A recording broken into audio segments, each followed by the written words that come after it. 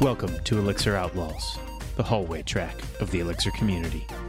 So I was just telling you both, I thought this might be interesting for people out there in the world. We have some high school students that have asked if they can edit our podcast for us as an experience thing. So we're going to let them try it out, see how it goes. I'm pretty excited to have them. I can't remember all their names, or I would tell them, but thank you to you all editing the podcast.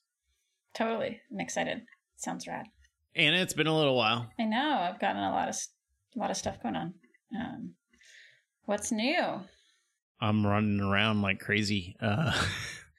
The things are good. We've got some new contracts. Binary Noggins looking to hire. So if anybody wants to submit a resumes at binarynoggin.com. We're looking for mid-level developers that want to build Elixir products, teams. We don't always work on Elixir, but that's what we want to work on. Those are the contracts we go after. So that's awesome. Yeah, I'm pretty excited about it. I really love working with people. So the more of us, the merrier, as far as I'm concerned. Where are you right now? I feel like I don't recognize this spot. I switched offices in my building. So the co-working space that I'm in is pretty loose about like we have month-to-month leases, and I was like, hey, how's that room over there? And they said it's open and it's half the price of the room you're currently in. And I said, okay, I'm moving. And I was in here the very next week. Nice. So yeah. And all of the interns have gone back for the summer, so I don't need as much space. And my admin assistant, she's moving on. You know, when she came on to work with us, she was saying that it was temporary, like this wasn't her passion, but she wanted to help out and grow, and she's had a pretty major impact with us. And now she's moving on to do some nonprofit work that she's really excited about. So her last day is tomorrow, and so that's exciting. We're really excited for her. It's been a wild roller coaster of a ride that she has definitely helped push us in the right direction. Cool. That's awesome. Congratulations to her. How about you, Anna? Yeah, just like lots of running around. I'm in San Francisco. I was spending most of the pandemic up in Tahoe, but I've been down here because of the fires are like finally better now, but fire season was crazy in the mountains.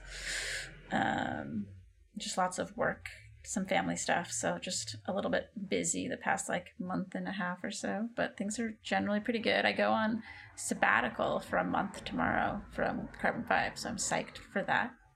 Ooh, I've never done that before. I think that'll be fun. Thank you. So I think that'll be fun. Any big plans for? I'm going to Joshua Tree for a week to climb with a friend of mine. But other than that, just like some downtime. Yeah, it'll be nice.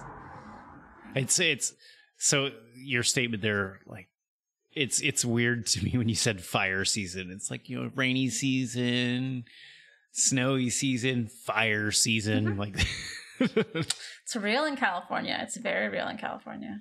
It's just not something that I even think about. Yeah, we need the water. We will trade the East Coast for all the like hurricane stuff that they're getting because we need the water desperately. Oh yeah, it's crazy. Sean, how have you been? What's been going on? I feel like since last time I talked to you was a long time ago, and I haven't been on the show in the last little while. Yeah. So I'm finally taking 2 weeks PTO. So just doing a staycation stuff. I had a few weeks ago realized with a little prodding from my manager that I had taken only 5 days this entire year. So I'm taking time off. Got to see some friends, relaxing, looking at stuff that interests me that's not work related. So yeah, it's been fun. What do you do to get like not the vacation downtime, but what do you do for your regular downtime? I've been like me lately. I've been trying to get away from the computer and go ride bikes, and I mean really like, get away from everything, I guess, not just the computer, but like all of the responsibilities of even a little bit of the responsibilities of parenthood. Like I can throw my daughter on a bike, she'll ride right alongside me in her bike, and it's blissful. That sounds great. How far do you ride? Usually when she's along. So last weekend we went down by where you live, Sean, and we rode around the airport and then up to Post Coffee and then back down. So it's like about a 10-mile ride. It's pretty flat there, so she's good with that. She was tired, but you should let me know sometime. I'll go riding with you because I need to get out of the house too. Well, sounds good. Yeah. And I took my son once and we went down to the Katy Trail and did 20 miles. And he is definitely not a person who gets up and goes and does stuff like that. He was exhausted when he came back, and he wore a hoodie in the middle of the summer. I don't know. The style out on the Katy Trail where there's no people around was more important to him than being cool. How old is your son? 15. Nice. When I was about that age, it took a 20-mile ride with some friends, and it was just spur of the moment, and I was wearing jeans, and it was the worst. Oh yeah, he was too. Because we went around the Indian Creek Trail in Johnson County all the way over to State Line, and back, and it took a really long time, and I was exhausted. So I understand the hoodie situation, just in different form. Totally. Well, when you're that age, right? Like your priorities around what's important are a little bit different. Yeah. That's awesome that you're getting out, Amos. It's nice. Yeah, it's been good. I've been eating healthy too. I lost 12 pounds, and so my daughter the other day told me my arms look better. I was like, "Whoa, was I big enough to have flabby arms?"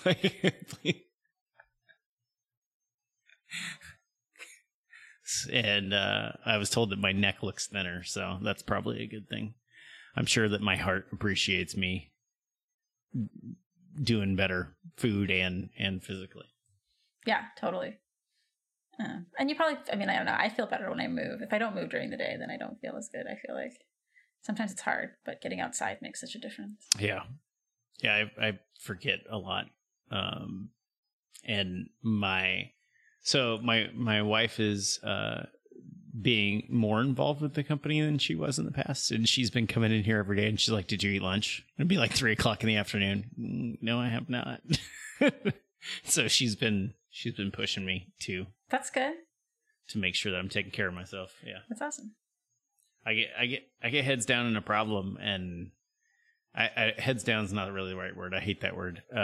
Because I'm not alone in the problem. I'm working with a bunch of people, but whenever I'm solving a problem or trying to solve a problem, I like can't quit.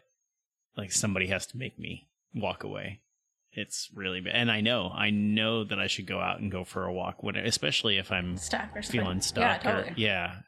And I don't know that 5 minutes from done, just 5 more minutes and I'll be done thing. And I've always said I never want to live my career 5 minutes from done, but man, it's hard not to be there sometimes.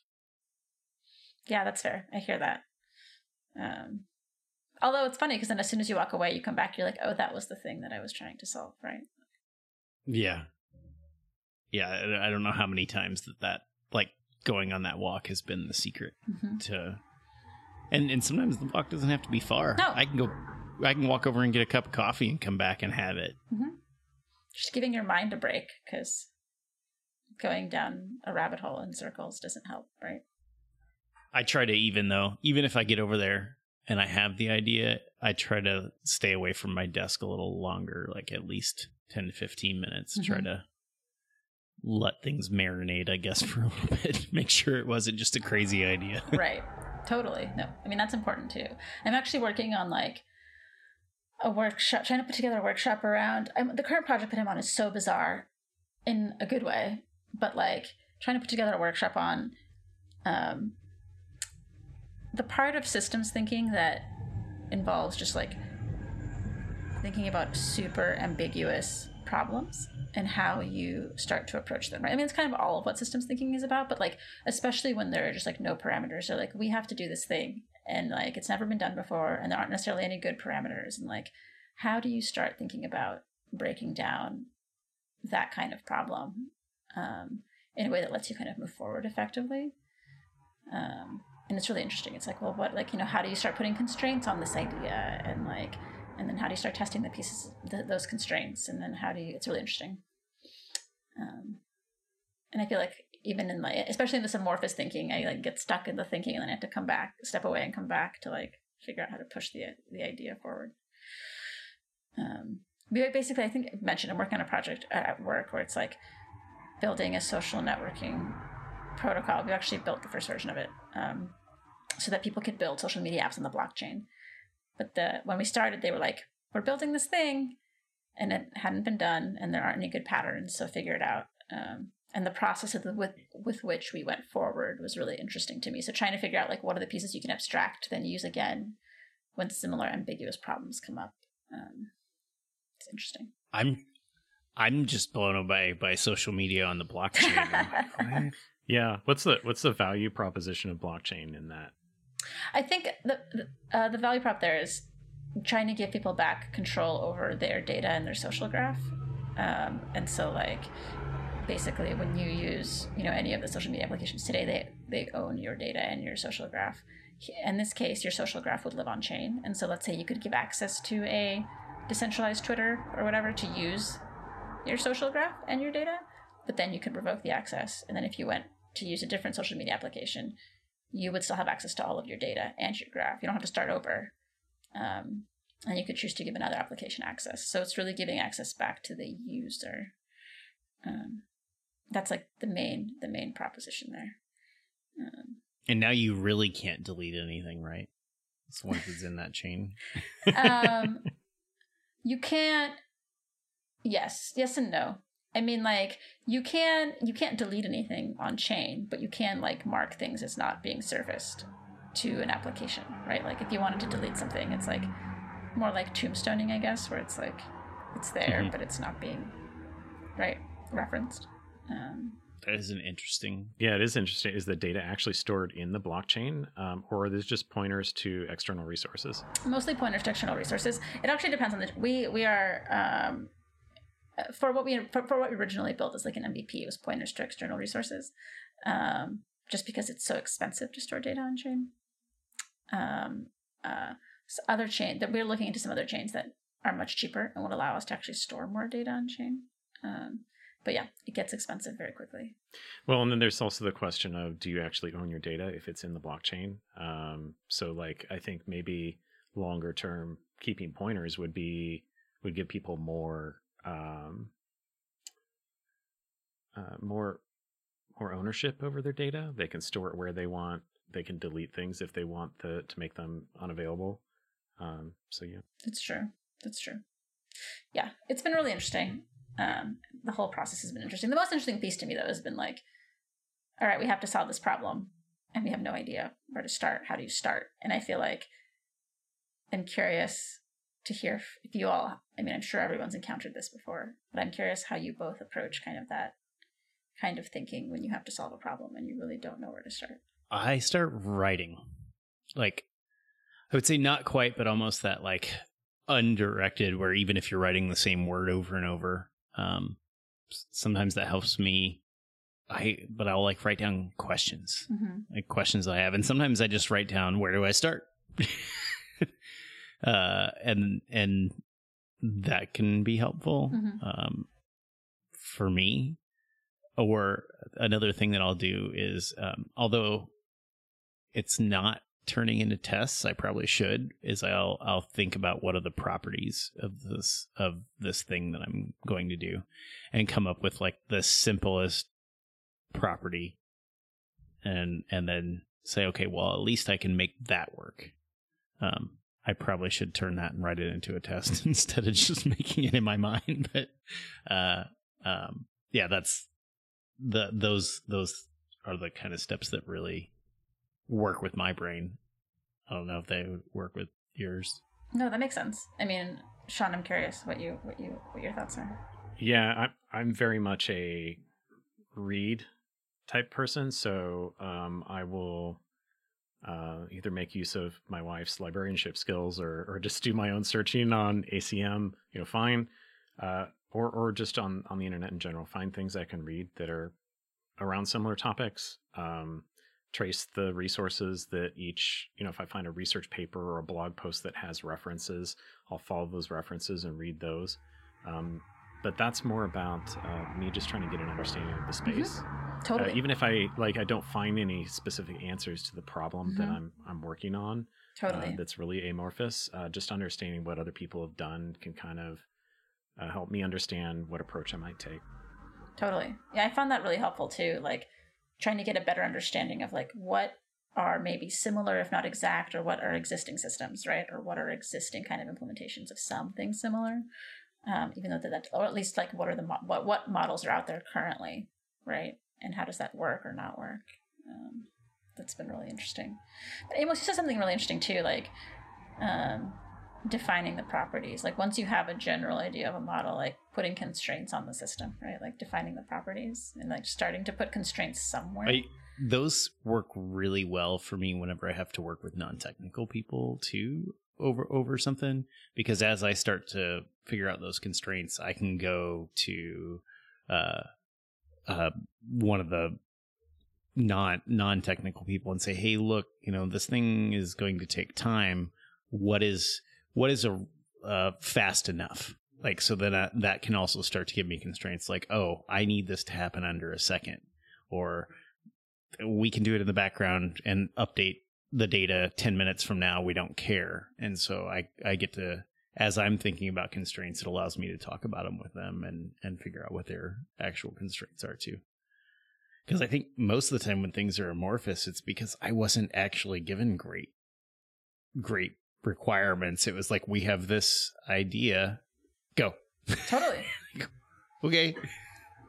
Exactly. This kind of was exactly so that. That's also why I like to write down the questions, is because when they say go, then that's really what I'm doing, is figuring out like, what do I need to know? What do I need to ask of them? And what can I decide on my own? Amos, do you ever get in those situations where someone has a solution but no problem for it to solve? Oh, yeah. All the time. So they just say, here's the solution, go? Yeah, I've started on the current product that I'm working on. Is if I get a ticket, I expect it to have a purpose statement at the top of it that says like, why are we doing this?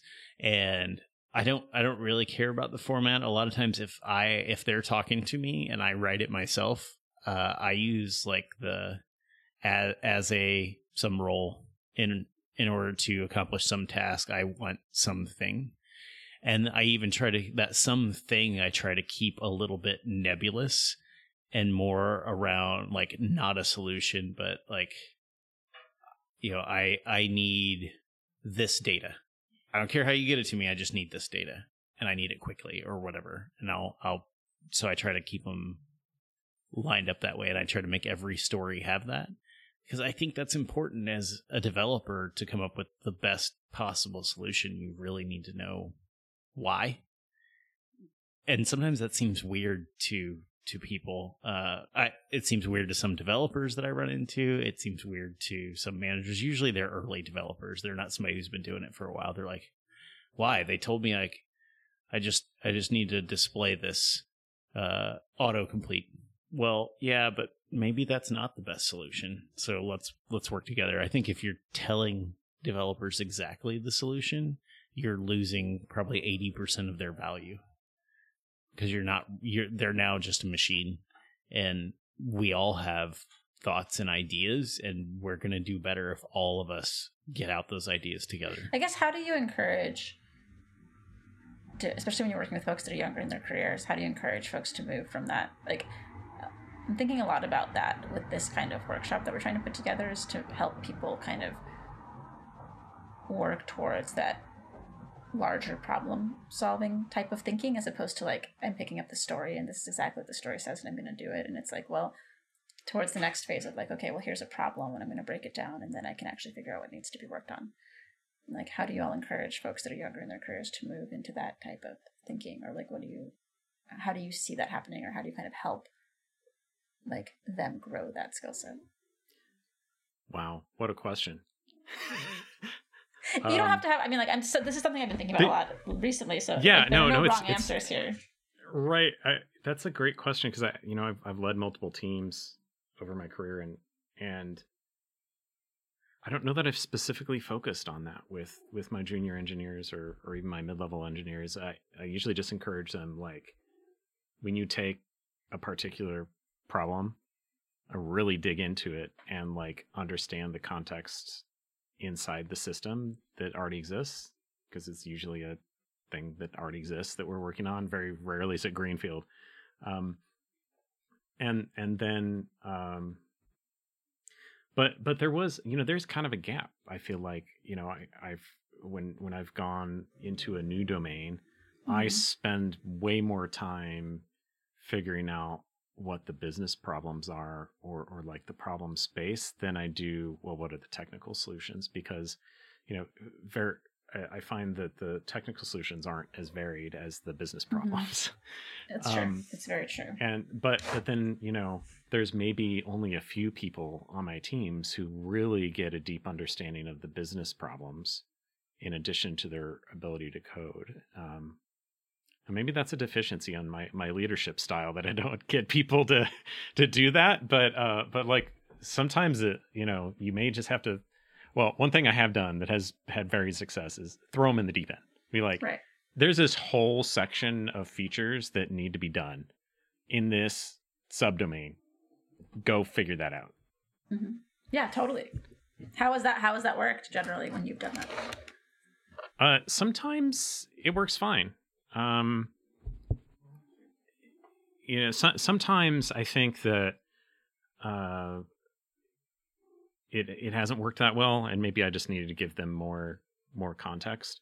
One developer who I did this to over a year ago, he's now the lead of that team. I've moved on, but I said, we were working on an authentication system, and I said, you need to implement sign up.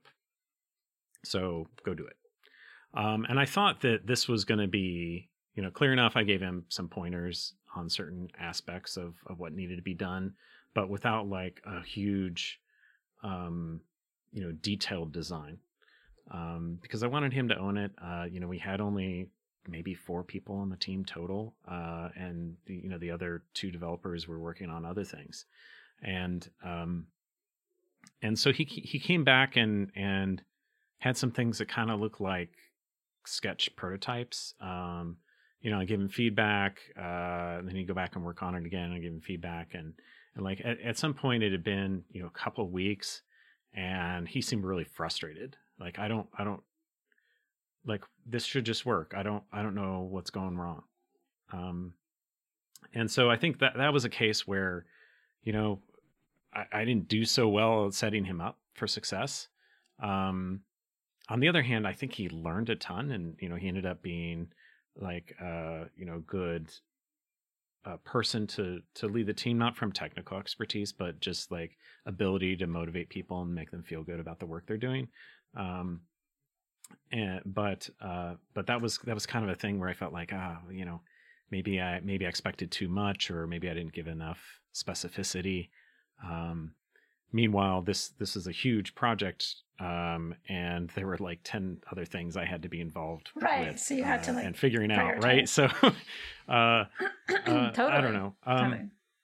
On the other hand, there were cases in previous gigs where I said, well, hey, we need to build a whole new version of this feature, and here's the new parameters, and here's like the technologies we're going to use. Go do it. And I had a team of a few people just crank it out really fast, and it was really, really good quality. So I don't know that there's any specific advice I can give on that, but sometimes throwing them in the deep end works, and sometimes it doesn't. I mean, everyone's going to be different, right? So it's hard, right? There's no as with a lot of things, right? There's no one answer fits all. and like seeing what works for each individual. But it's interesting to hear what folks have tried. I feel like, to your point, there's always like, I feel like there's a gap between like, if you're like mid-level and you want to go to like to operate at a more senior level as an engineer, just like you're thinking, the process in which you think about problems needs to shift slightly. And so how do you get people to like start doing more of that? And that's kind of what we're trying to explore with this particular thing. Yeah, that deep end thing is, I find it works pretty well on very specific personalities. You know, some people, you throw them in the deep end and they go, uh-oh, and they freeze. And that doesn't make them a bad engineer or anything. It's just, you know, that fight or flight or freeze kind of thing. It happens when given a requirement, not just when being chased by tigers. Totally. Totally. I tried to, if they're freezing, I feel like the deep end thing works pretty well, but you can do it with a little guidance too if they're freezing. And I try to ask some questions a little bit to get them thinking. And then I have sometimes said, you know what, go away. It doesn't matter, like an hour, and come back with 5 questions. Just show back up with 5 questions that you have. And it kind of gives them a little time to think about it. It's not putting them on the spot saying, what don't you understand right now? Or what do I need to clear up? Because they haven't even had a chance to think through it. And so giving them that time to actually come up with the questions and think about it. And then they're not thinking, how am I going to solve this? They're more thinking like, what do I not understand about this? Which sometimes is an easier question to answer. Totally. And so you just get them moving. Works really well for me. Yeah, that makes sense. That's interesting.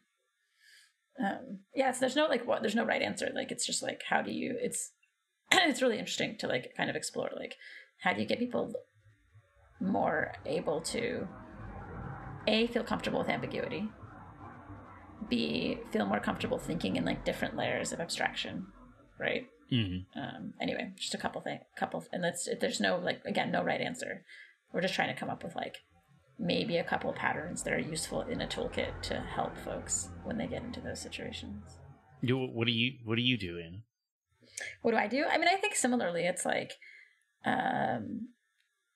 sometimes just giving somebody a little bit, again, depending on the personality, sometimes throwing somebody into the deep end is helpful, right? Giving them a little bit of time to run, but then with support. So then like they can come back if they're confused, or they can come back if they're flailing, and either like ask them questions or work through the problem, or like, you know, whiteboard something to give them, if they're really flailing, help them figure out how to set some more constraints, some more parameters, right? Some more specificity. Usually they're flailing because there's too much ambiguity. And so adding specificity to the problem or helping them figure out how to do that helps them kind of bring their thinking down into like more concrete terms, and then helps them figure out how to move forward. How do you not just give them the answer? Like that is something that I have a hard time with too, is like, especially when it's really clear to me. I do this to our interns. If they are listening, I'm really sorry that I do this to you sometimes. But like, I'm just like, okay, well, fine. Here's exactly what you need to do. Here's all the steps. Go do that. Like, let me just spell it out for you. And I think that's a disservice for them. So how do you do that when the way is clear for you, but like we really need to train them to get to that point on their own, and just giving them the answers doesn't do that. So how do you? Yeah, it's a lot of just asking questions, right? Sometimes providing a little bit more information, but really just asking questions on like asking them to question their assumptions, asking them to like question why they think what they're thinking, where do they think they need to move forward, right? Like it's more facilitating a conversation, which sometimes, again, priorities compete. You don't always have the time and the resources to do that. But a lot of it is really just getting them to become more curious about the problem and thinking about how to move forward. And sometimes it's like, if they're really stuck, then you provide a little bit. You're like, well, what about this suggestion? And like have them think about it. And rather than saying, okay, just go do all these things, having them build towards understanding, getting a better understanding, right? So you like the Socratic method, the gratis ad parnasum? Kind of. It's not exactly. It's not always quite like that, but yeah, that tends to work pretty well. But also like, and then having them also I found that getting them to try and diagram the system and diagram like where they are, what the problem looks like, is super helpful, because it'll point out quickly where they don't understand something. And then coming up with the diagram together is often, like, diagramming that exercise tends to A, show where they don't understand something, and B, the task of putting that together then and flushing it out helps everybody kind of gain a better shared understanding of what needs to happen. But again, there's no right answer here. I'm just curious. Because we talk a lot about, like, skills, and we talk a lot about patterns as developers, and, like, when you're trying to become better and, like, improve and deepen your skills. But most of what we do is spend time thinking about a problem. And so figuring out how to help people switch their thinking patterns is something that's really interesting to me, because it's not an easy thing to teach necessarily, but I think it's possible. It's also about communicating, right? Too, because if you can't explain the problem, you can't explain the concepts in the design space to your coworkers, then they're not going to understand what you're talking about. They're not going to understand how to find their way through the code. So yeah. Well, I'll let you know if I come up with anything interesting. Sorry, Amos, go ahead. I was just going to say, like, I think the next step past that of, like, just figuring out the problem is, you know, Anna, this came off of you saying the patterns and stuff, and like, pattern recognition is really important. And I think that's what makes really you become an expert, is starting to see how things fit together. But I think the step beyond that I always try to encourage, a lot of times I'm just trying to encourage it in myself, is to question that pattern, though. Like once I see it, is this really what the solution is here? Is there something I can do better? Can we improve upon this? Should we try something completely different? Should we try something completely new? And continuing to experiment and grow. I guess part of that is realizing that I don't know everything, even though I sometimes feel like I might. Exactly. No, totally. Questioning those assumptions, right? Questioning the assumptions of your system, I think, is, like, an important part in really understanding the problem. And I think you're right, Amos. Like, sometimes you're like, especially earlier in your career, you come up with a solution, you're like, it's great, and don't take the time to, like, step back and be like, is this really the right solution, and why? That's why I love working with beginners, actually, is because they don't have those same assumptions. So when I say we're going to do it this way, sometimes they're like, that seems stupid. Why? and they're right. They're not yet poisoned. That's right. by Hacker News and TechCrunch and all that. Yeah. Sometimes when you get a solution in your head to any problem, you can't get it out. The other day, we were at a retro, and I was trying to write something on the whiteboard behind me, and I have an app that will scan that and, like, put it on a web page and keep it updated. And I couldn't get the app to work, and I spent a whole bunch of time on it. And finally, somebody was like, "Why don't I just open up a Google Doc and type it?" And I was like, "Oh yeah, that would be easy." I love it. Because once I had, like, how I was going to do this in my head, I could not think of anything else other than solving that new problem. Like, why is this not working? I'm going to solve this. I was going to say the person who said, "Why don't I just open up a doc?" is the CTO for my client. And I'm like, yep, that's why you're a CTO. Nice. I love it.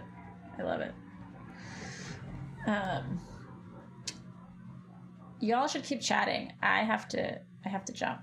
All right. It's nice seeing you, Anna. Missed you. Great to see you. It was nice to see you too. Yeah, it was lovely to chat. Sadly, it's time for me to go work now. Have a good day, y'all. Hope I'll talk to you soon. You too. Bye. Bye.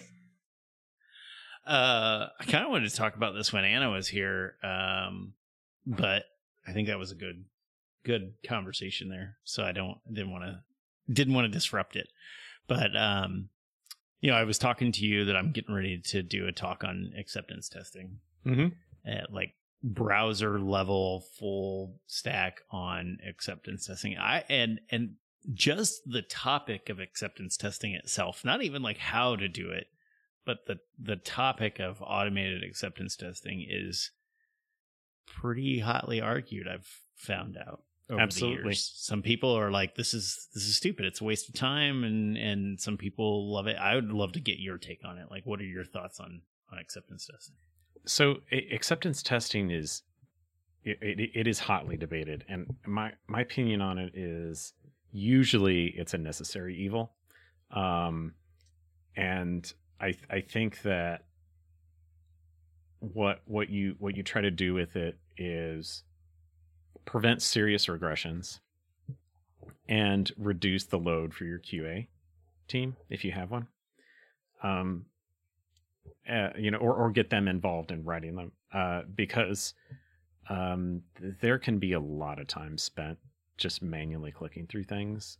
That is not the most useful way to spend your time. Even for QA folks, I know that they get really good at that. They get good at finding bugs in user interfaces. But they also have way too much of that to do. And if you can cut that down to codify the things that must work. Now, on the flip side of that is that my experience is they tend to be very brittle. And that comes from a combination of it being difficult to specify what the correct behavior is from a purely black box driving a browser point of view. Mm-hmm. And then also evolving those over time as your user interface changes is really difficult. And I think that's where a lot of teams fall apart, is that they go, oh God, I have to go in there and figure out what were the assumptions of this, especially if you're getting into things like, code reuse for particular pieces of functionality. Then you have the potential of, well, somebody didn't realize that this was reused in multiple places in different ways, and now you have another code artifact that you're essentially maintaining, right? Yeah. Along with your system. And so it carries along all those same problems you have with the core functionality. Yesterday I was reading a thing that was pretty interesting. And I didn't get all the way through it. But it was a similar situation where people had, a big team, a large product. They were running into the edges of automated browser based testing. And they decided, and it's especially difficult because they were trying to spin up microservices and connect them together. And there's a whole bunch of asynchrony involved that was really difficult to account for. And so the approach that they were trying to discuss was doing contract testing.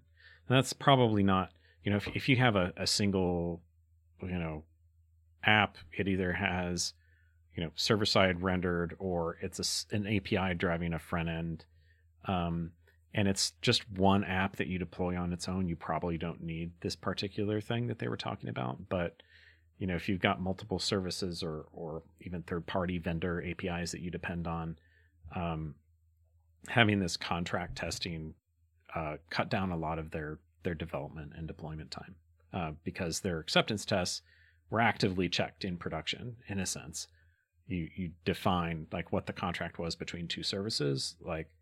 Here's what this service expects to provide, and here's what that one expects to get back when it makes a particular request.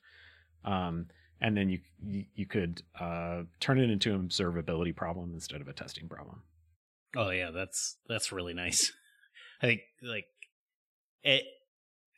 somebody, I can't remember who it was, talked about observability is like testing in production. Yep. And it gives you that feedback for the tests that you forgot or you didn't think about, right? Too. So, and it gives you the feedback on a whole bunch of extra stuff like time. How long does this take that your test might not tell you, at least not in a real environment? You said the edges of acceptance testing, and I guess that's where you're talking about the contract testing and just Is it the complicated setup, or when are you pushing to the edges? I think it really comes down to is the acceptance testing becoming a huge drag on productivity? Because so the example they gave in that article was they had something like 1,000 acceptance tests in their test suite, and over a period of say a week, there were 42 failures on average in each test suite, but it only found one bug. So like those failures were not necessarily, they were the test failing, they were not indication of a failure of the systems. So, if it's a, like I said, if it's a single system API or web, server side rendered web app that you can drive on your local machine, yeah, acceptance tests are going to work really well, because then you're black box testing essentially a single system or a single unit, not in the unit testing sense, but like a single thing you could deploy, right? Versus, running 5 systems that interact with one another and then trying to drive them from the outside and expecting anything to happen in a timely fashion that you can verify.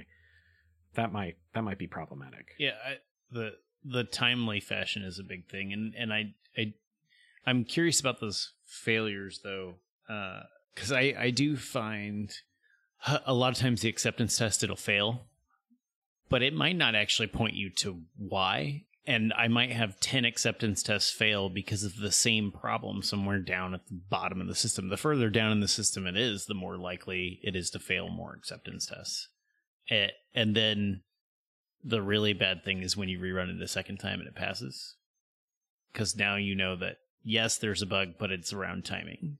And I think that's where I see people get frustrated and walk away from acceptance testing more than anything. Is slowness to a point, and there are ways that you can deal with that, like maybe just I only run the one I'm interested in and then let the build run the rest of them or whatever. But that it is hard to figure out timing bugs. But I think that we, especially using Elixir and Erlang, we're in a language where we are often dealing with timing and yes, and a distributed system. And yes, you have a distributed system. Let's go with like the most basic web app. You have a distributed system. Yeah. Because you're talking to a database that's separate from your application. And if you have any triggers in that database, now you have like even bigger timing issues, because maybe you have a materialized view that doesn't get updated for 30 seconds. Well, that sucks. Your test failed. Or you have a front end that once it's doing more than just displaying the data you're handing, even at that, you have timing from the server to the browser rendering. But then when you add JavaScript on top of that, you've got another thing. And I know like we have this, I got live view, right? I don't have to write JavaScript. There's still JavaScript going on there. You still have those issues. And then everybody that I've seen that has written a significant live view application ends up having to write some custom JavaScript in the front end too. That the best ways that I've seen to test that are at the acceptance test level. And then when you have to run across multiple browsers, being able to pull in Selenium and run that on multiple platforms, multiple browsers. And I think the bang for the buck is there. It's just we have to get past the frustration. And how can we get past those frustrations? And for me, the part of the big turnaround was actually thinking about it as a distributed system. Like almost all of these, when it looks like it works to me, but it's not on there in the test, it's because I need to be thinking about messages and when they're arriving, and when can they fail. So I don't know. That's your mileage may vary. Yeah, and 2 things. I don't want to go into too much of a tangent, but like you were talking about, the state of your application versus the state that's in the database versus the state that's in the user's browser session. There's this great article I think everybody should read. I think it's free to view, the communications of the ACM, called There Is No Now. And written by Justin Sheehy, who used to be my CTO years ago. But like, it's a really insightful recognition that your understanding of state and when things happened is wrong. And really what you need to do is build a useful model that can help you reason about state, rather than relying on, well, our clocks are in sync, therefore, this happened before that. And also that, if you think about that 3-tier thing we just talked about, the browser, the application, the database, everything in each layer of that app is old. Like, it's stale. When you're looking at it, when you're operating on it, in some senses it's stale. Now the database tries to paper that over by giving you, transaction isolation and, other consistency guarantees, right? But by the time it gets to the browser, something else probably happened on someone else's browser that means that data is old. Most of the time, like, it doesn't matter for the individual person trying to understand what the application is doing for them. But like, if you want to get down to the nitty gritty of it, it's all from the past, everything that you see. The other thing I wanted to bring up is, you mentioned about, finding the bug, like, that you ran it again, and because it was a timing problem, you couldn't really find where the bug was. And one thing that occurred to me is that we often in those acceptance tests don't really capture anything about the environment that the test was run in when we run those, right? But in Erlang and Elixir, we have some great tools for that. It's called Common Test, and a lot of people don't pick up Common Test. But for every test you run, it creates a new directory with log files and like any artifacts you want to write out as you're running the test. And it is an old arcane system, but it's great at capturing test history. I had never heard of this. Fred, of course, has a great article about Common Test and learn you some Erlang. Yeah. yeah. Thanks, Fred. Yeah, most of my research when I'm starting a new problem and I don't know what to do starts with seeing if Fred has written about it. Right. He probably has. Yeah. All the hard problems. And he makes them seem so easy. One of the things, I know that acceptance tests are slow, right? That's like I guess finding the bugs. I'm going to say one thing that I do for finding bugs on acceptance tests is also coming from Fred is recon trace. Mm-hmm. I will trace the crap out of everything. To me, that's like recon trace is metrics and telemetry data for when you forgot to put it in the first place, so that you can go figure out what's going on, and it's super useful. But I digress. The one thing that I really I've tried it in the small, I'd like to do it a little bigger, is do a stateful acceptance test, property based acceptance testing. And I know that I need a computer that can run for 4 hours to run it, just because they are so slow. But I think that one, either I would find all the timing problems in my tests that I need to fix because my test assertions aren't very good.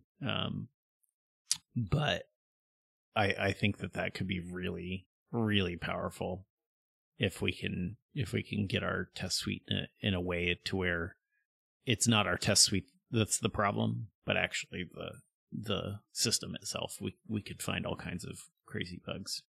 Yep.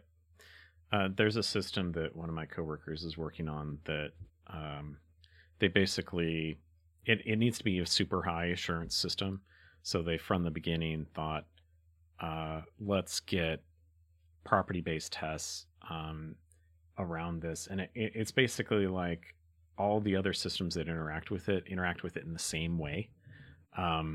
So what they can do is spin up dummy consumers and producers of information that interact with this and simulate it with property-based tests. So yeah, I would highly recommend trying that. It's a fun space of problems to try to solve, but timing. I was recalling back when I was at Basho working on React, we had our own homegrown integration testing framework called React Test. It wasn't really a testing framework per se. It was more like, here's a couple modules that help you spin up React nodes in the background. And it was funny because for a while, I had been at Basho longer than a bunch of people, so I hadn't had my laptop refreshed.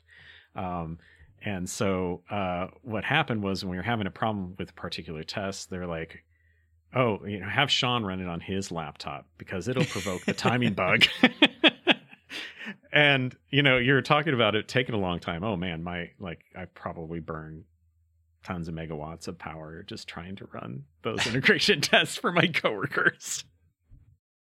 We have an old MacBook Air that I have run tests on purpose just because I knew it would throw out all kinds of problems, and it does. It finds all the timing issues. Mm-hmm.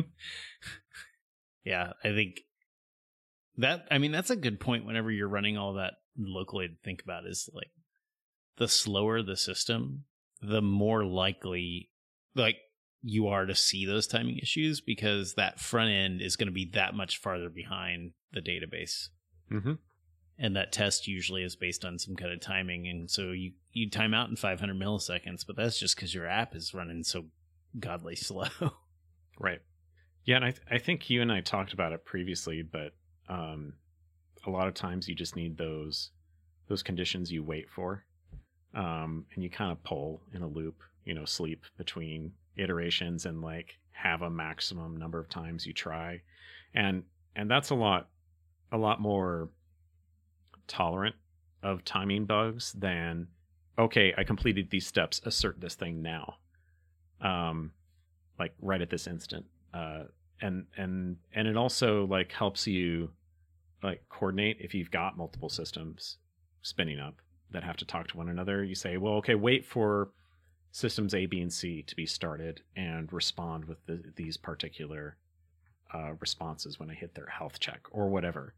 And you can use those as sorts of barriers to move your acceptance test forward. A lot of the frameworks will do the timing part for you if you use a framework. So that's kind of nice that frequently you don't have to think about it, but sometimes you still end up needing to make your own timer around something or extend it temporarily. I have also had timing based on the system that was running it. Locally, I would have it configured for 50 milliseconds. And on the build server, because it was often a shared space and you could get bogged down by somebody else's build running, we would make it 150 milliseconds or 500 milliseconds. And then on particularly slow machines, we might actually make it 2 seconds, which seems like forever. But whenever you are running that full stack on one machine, that can really bog things down a lot. I wonder if that idea of exponential back off could be useful in that scenario. The congestion control stuff, because, well, if it doesn't pass in a really short amount of time, maybe you need to take longer on your next iteration when you're trying to pull that condition. I think it would at least keep your fans from spinning so hard. Yeah, because those loops are usually pretty tight that check. So yeah, that probably could be helpful. And especially if you can run more than one test at a time, then you're just giving CPUs to the other test to get it done, or to the back end to try to catch up. That's a good idea, Sean. I didn't think about that. Oh, we've been on here an hour, and I want to talk all day, but I probably need to go get some work done. I need to go get some vacation done. Yeah, enjoy your vacation. Thanks. I look forward to seeing you at. Are you coming to the meetup next month or next week? I'm definitely coming to KC Elixir. I need to program a bot to beat all of you. Well, yeah, everybody beats me on the bot challenges. I'm terrible at them, so we'll see. Maybe this year I won't have a spelling mistake. Last year I couldn't get anything to work because I had a spelling mistake. It's what is going on? Oops, swap 2 letters. Happens to me all the time. All right, Sean. Thank you. Have a wonderful day. Talk to you later. Thanks, Amos. Later.